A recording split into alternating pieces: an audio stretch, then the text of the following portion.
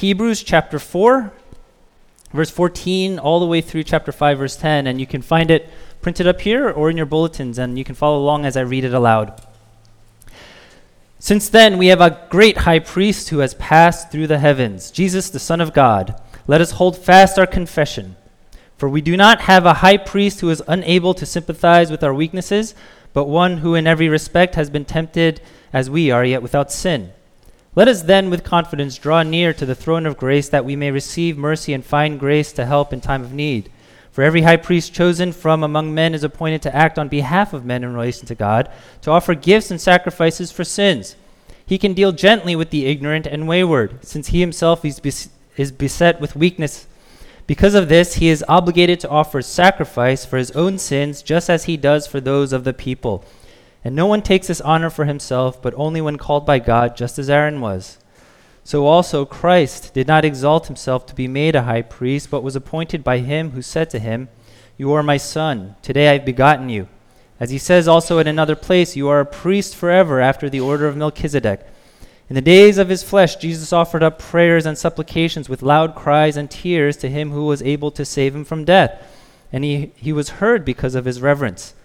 Although he was a son, he learned obedience through what he suffered. And being made perfect, he became the source of eternal salvation to all who obey him, being designated by God a high priest after the order of Melchizedek. This is the word of the Lord.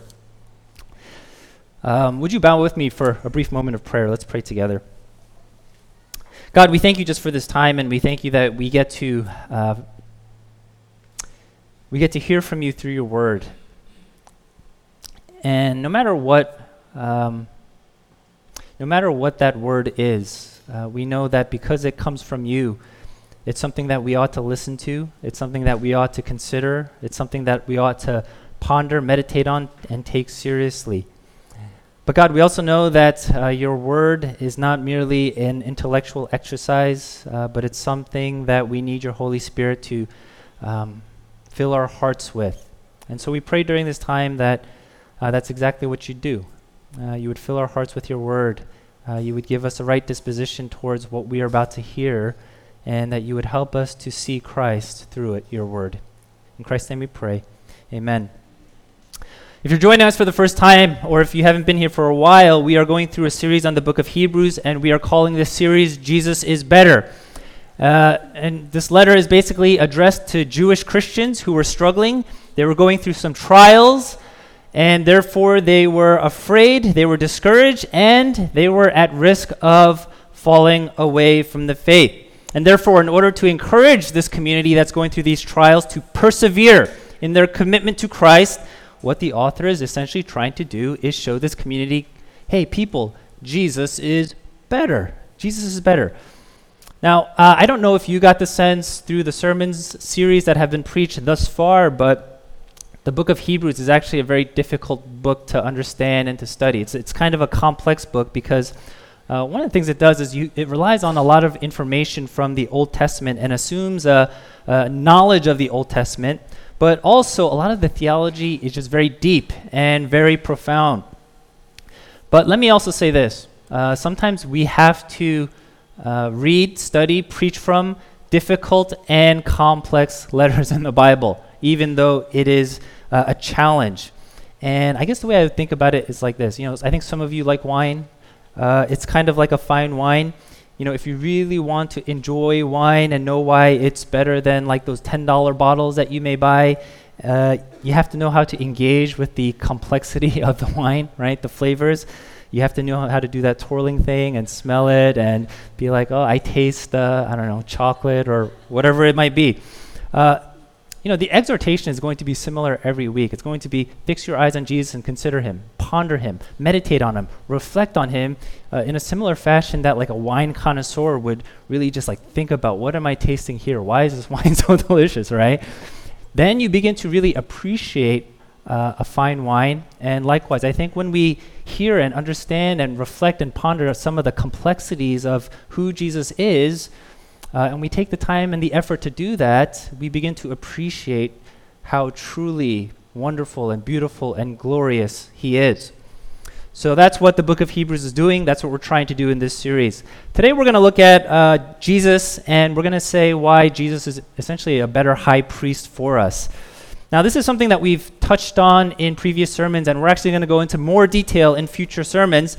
But I want us to, at least in this message and from this passage, start thinking about what it means that Jesus is our great high priest. You see, there are two exhortations in this passage, and you see it in the first couple verses. The first one is in chapter 4, verse 14, and it says this, "Let us hold fast our confession." And the second exhortation is in verse 16, "Let us with confidence draw near to the throne of grace." That first exhortation has to do with perseverance. Hold on, right? Hold on to your confession. Hold on to your faith. The second exhortation has to do with movement. Move towards Jesus. Draw near to his throne of grace. And what we want to do as we look at this passage is basically ask, why should we do these things and how should we do these things? And ultimately the answer is going to be because Jesus is the better priest. He is our great high priest. And there are two reasons I think we can see in this passage why he is the better high priest. The first reason is Jesus was tempted, yet was without sin. And the second reason is Jesus is the Son, and yet he suffered. Those are our 2 points for today. So first, Jesus was tempted, yet without sin.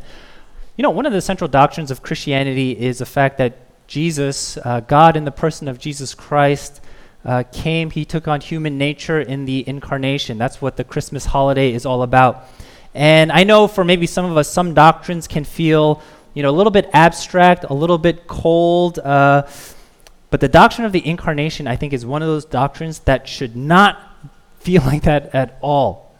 It should be one of the warmest doctrines because the implication of what happened in the incarnation really shapes the kind of relationship that we can have with Jesus Christ. And those implications are spelled out in chapter 4, verse 15, when it says this, "For we do not have a high priest who is unable to sympathize with our weaknesses, but one who in every respect has been tempted as we are, yet without sin." That's a remarkable verse if you really, really think about it. Christianity is unique amongst, I think, all other religions because we worship a God who is not only powerful and glorious and awesome and all of these things that are very high and lofty, but in the person of Jesus Christ, we also worship a God who humbled himself and became like us. And therefore, what he can do, because he humbled himself and became like us, he can sympathize with our weakness in a way that no other God in any other faith can claim to do. And this gives us an opportunity, I think, to just think about sympathy itself. Why is sympathy so important? And what does sympathy actually do? What does it do in a relationship? Maybe we can start by imagining what would life be like without any kind of sympathy at all? What if you had a hard day at work? You go out to have some drinks with a friend, and you tell your friend about the hard day you had at work. You say, "My boss has been treating me very poorly. My boss has humiliated me on a number of occasions. My boss has been slandering my name and my reputation with all of my other colleagues, and this is very deeply distressing to me." And imagine your friend looks back at you and with a very deadpan look says this, "At my job, I do my job perfectly and therefore nobody gives me a problem. You should try to do better at work so that you will be more valued at work." How are you going to feel if that's how your friend responds, right? My guess is you will not like your friend in that moment. You will not feel close to your friend at that moment. You will feel like you are not understood, and you might even feel a little bit offended or taken aback by that kind of response. And it certainly doesn't make you feel loved or cared for, right? Now the problem, if you notice in that response, is it's not necessarily untrue. That could be a very true statement, but you see, without the sympathy, that's a hard statement and a statement that doesn't really reflect a kind of relationship that a friendship relationship ought to be. The lack of sympathy will make truth sound very cold and very harsh. But on the other hand, let's say after this friend, you're like, I need to talk to another friend. And you meet with another friend and you share the same thing. And this friend responds like this, "Man, that hurts. I've been there. I know when a boss has been really nasty. I know what that feels like. I know how that can really suck the joy out of the work that you do. I know the dread that you feel going to work the next day. I know the paranoia you feel when you hear and see people whispering around you. I know the anxiety that you feel and the sleepless nights that you have associated with that kind of situation. I feel you, right? Now, I guess there could be some people who prefer the first friend, right? But I'm going to guess that most of us probably prefer the second friend because there is sympathy. Sympathy is that strange little thing where it doesn't necessarily change anything about the practical circumstances or the practical outcome, but it does have the power to make you feel a little bit better. It has the power to even make you feel closer to the person that you are sharing with. In many cases, it also makes it easier to receive and embrace truth that you may need to hear.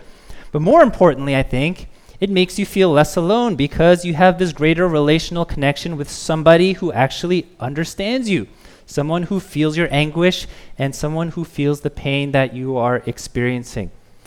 You see, when it comes to Jesus, he very well and justifiably so could have been like that first friend, right? Because Jesus himself, he is the only perfect one. He could have said, "You fell into temptation again? Is it really that difficult to resist gossip? Is it really that difficult to resist slander? Is it really that difficult to be generous with your money? Is it really that difficult not to go on that website? Get it together," right? Jesus could easily say something like that. And he doesn't though, right? Because he shows sympathy through his incarnation. Now, unfortunately, I will admit to you, when I say that phrase, "get it together," I'm reminded of myself because I say that phrase all the time to my kids, actually to my oldest kid. I say, "Get it together." Let me tell you, that kind of communication rarely yields positive fruit. If anything, what it does is it makes my oldest more upset because it shows a lack of sympathy, a lack of understanding. On days when my parenting is a little bit better, I make an effort to try to sympathize when my oldest child is upset. And, if she's throwing a tantrum, it kind of does make a difference when I say something like this. I know you're upset, right? And I know you're upset because you were expecting to be able to play more before you go to bed, and you're really disappointed because now you have to go to sleep and you just want to play, right? That kind of response is a lot softer, and that calms her down a little bit more than, "Get it together!" When you show some sympathy, it sets up, I think, a better relationship and makes the truth a little less cold, right? So I can say, "I understand you're upset and it's bedtime and you have to get some rest and you have to skip this time to play and you have to go to sleep because it's bedtime and you have to go to school tomorrow," and all of these things, right? And if I show some sympathy first, she actually receives it better. Now, let me be honest, because if you were to see me at home, if she were to actually listen to any of these sermons, good thing she's too young to not listen to it, she'd be like, "Dad, you never say that," right? So let me be honest, that's not a common occasion. I wish it were more common. Most of the time I go, "Get it together."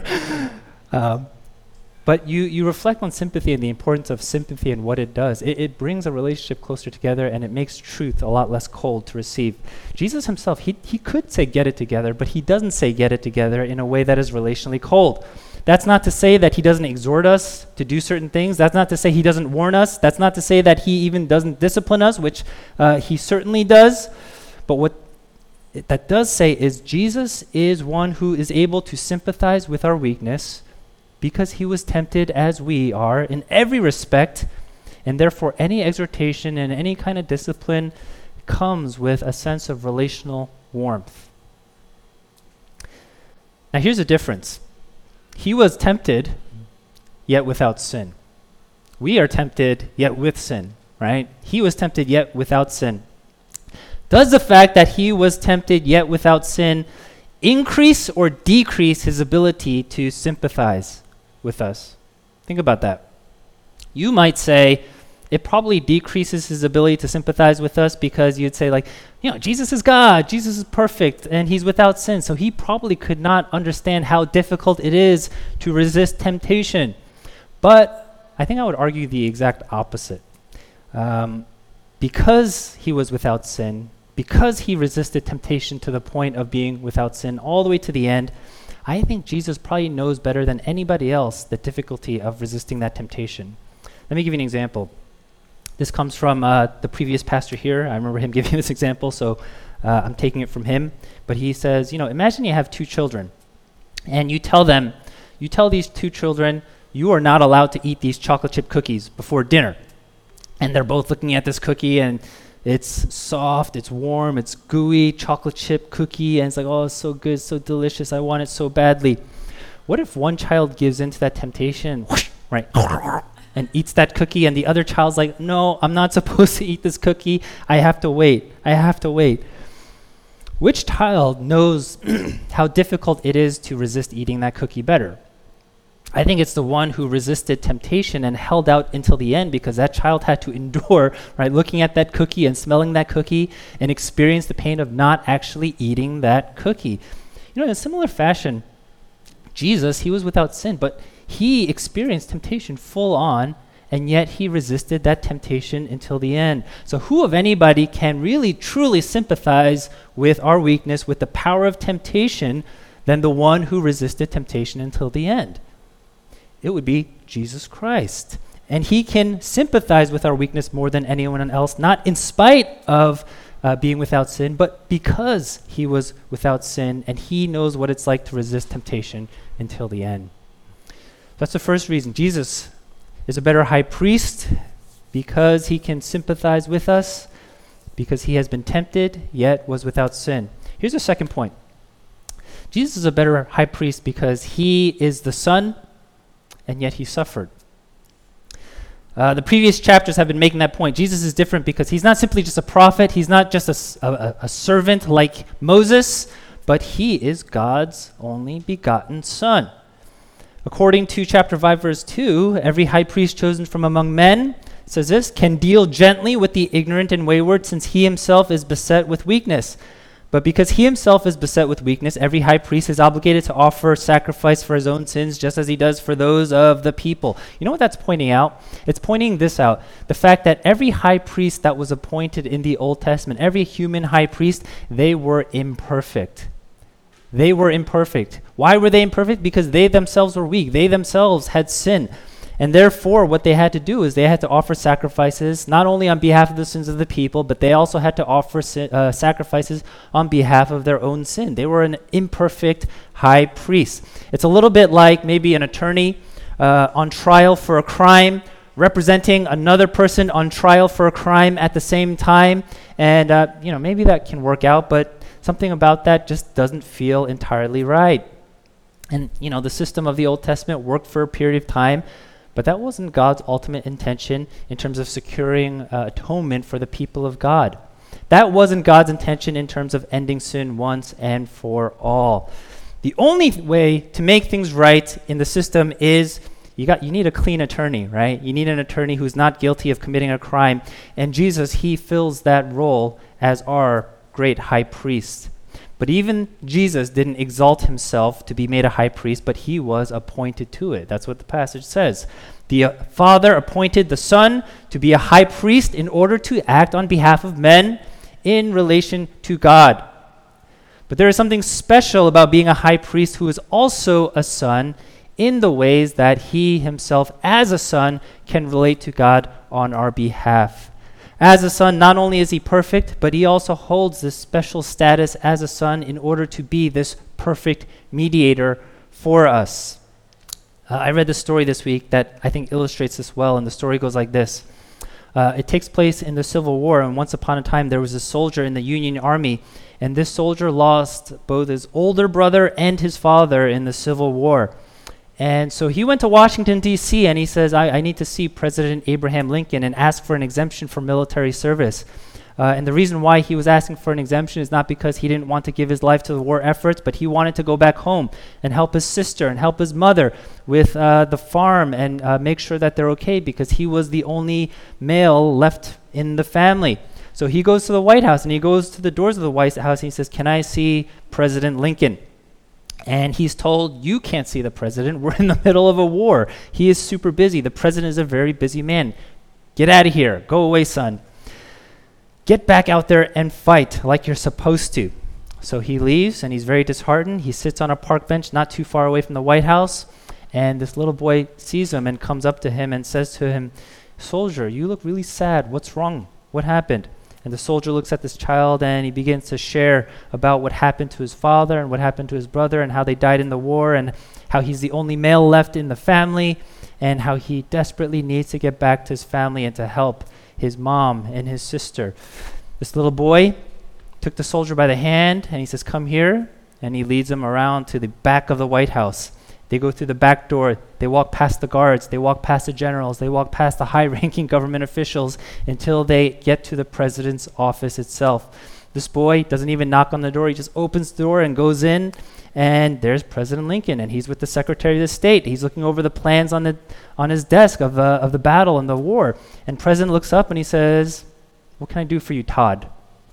Todd says, "Daddy, this soldier needs to talk to you."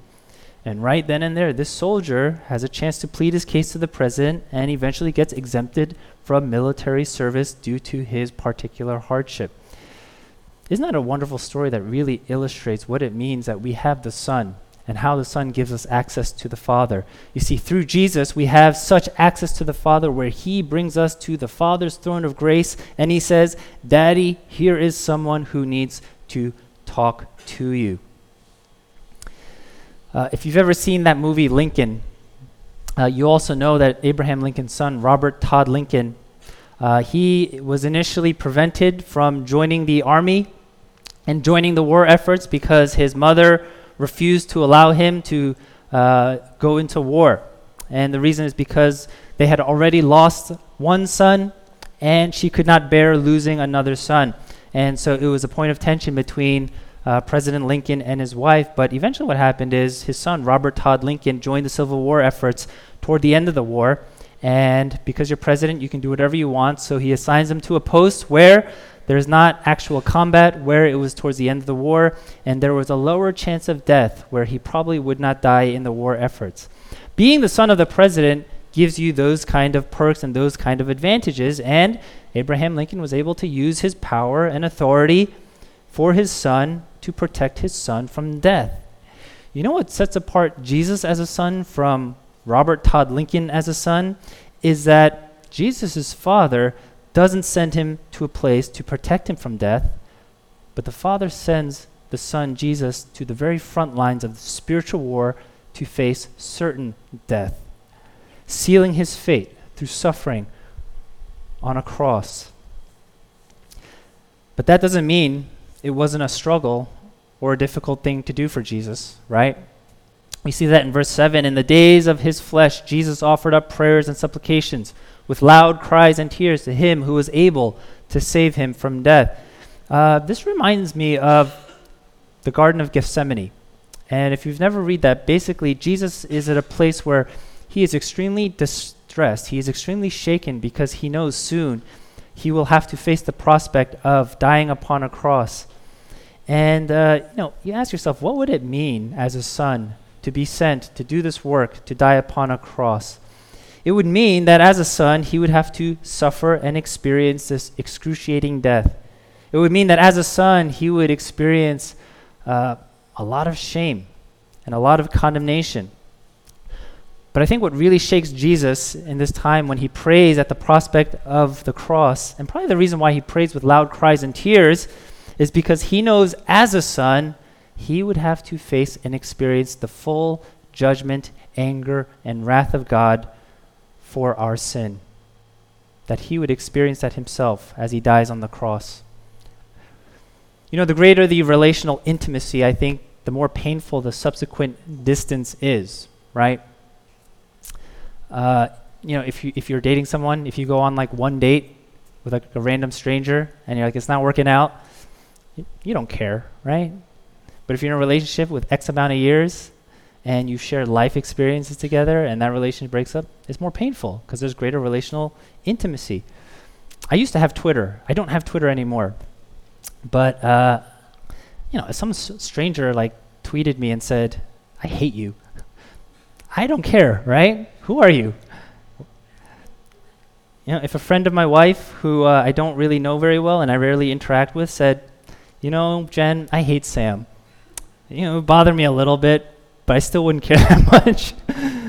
If one of my friends who I've been friends with for years said, "I hate you," that would hurt, right? I'll be, why do you hate me? I'll try to reconcile that relationship. If that friendship ended, it would hurt, but I think I'd still be able to move on with my life. If my wife or my children or even my parents said, I hate you, that would shake me to the core, right? Why? Because there is greater relational intimacy. Do you know what it means when that Jesus is the Son? It meant that he had the most intimate relationship with his Father. When Jesus died on the cross, that relationship is temporarily severed because Jesus is our great high priest. He offers himself as a sacrifice. He becomes what the Bible calls a propitiation of our sin, which basically means he receives the anger and the wrath of God to satisfy justice for our sins. When you have that kind of relationship as the Son had with the Father, an eternal relationship, can you imagine the kind of pain and anguish that would cause Jesus because he was the Son? And yet he does it. Why? Because he loves us. Because that is the way to salvation. Because that is the way to end sin and death. Because that is the way to end suffering and tears. Because that is a way to usher in a new creation. That is a way to give us hope.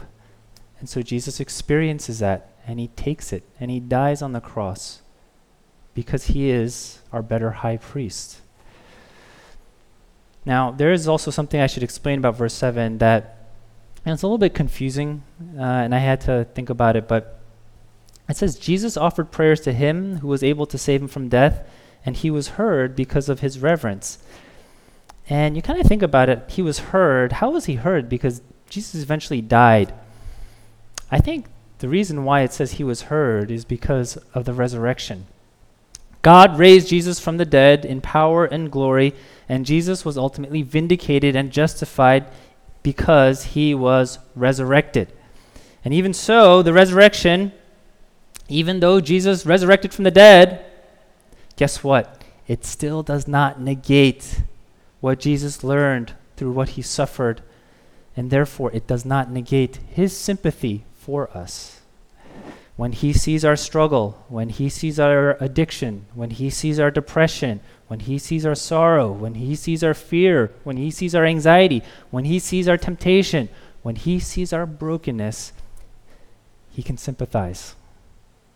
He can sympathize with our weakness. But as a one who has been raised to glory and ascended to the right hand of God the Father, one with power, he can also help us. He can help us with power. He can help us with intercession. Is that not why the exhortation 4:16 is even possible? We can, with confidence, draw near to the throne of grace so that we may receive mercy and find grace to help in time of need. That is only true if Jesus can sympathize with us, that we come with confidence, not, oh God, what are you going to do? But really with confidence, knowing he understands, right? And yet we can come expecting help in time of need because he's also the ascended, resurrected Christ who reigns with power. We don't approach the throne of grace as though we were approaching the kind of parent that yells at their kids and says, get it together. That's not how we approach God. We approach the throne of grace as though you were approaching the kind of parent that says, son, daughter, I know what you're going through. I've been there. I can help. If that is true, friends, what should ever prevent us from coming to Jesus, even in the midst of our darkest seasons, even in the midst of those times that we are the least proud of? What would hold us back from coming to a high priest such as this, a better high priest? If this is true, and if this is what we believe, I would dare say there is no reason in the world that should prevent us from coming to the throne of grace. No reason in the world if we understand who Jesus is and how he relates to us, both as a sympathetic high priest and also as the resurrected Christ who reigns with power. Let's pray and let's come to him.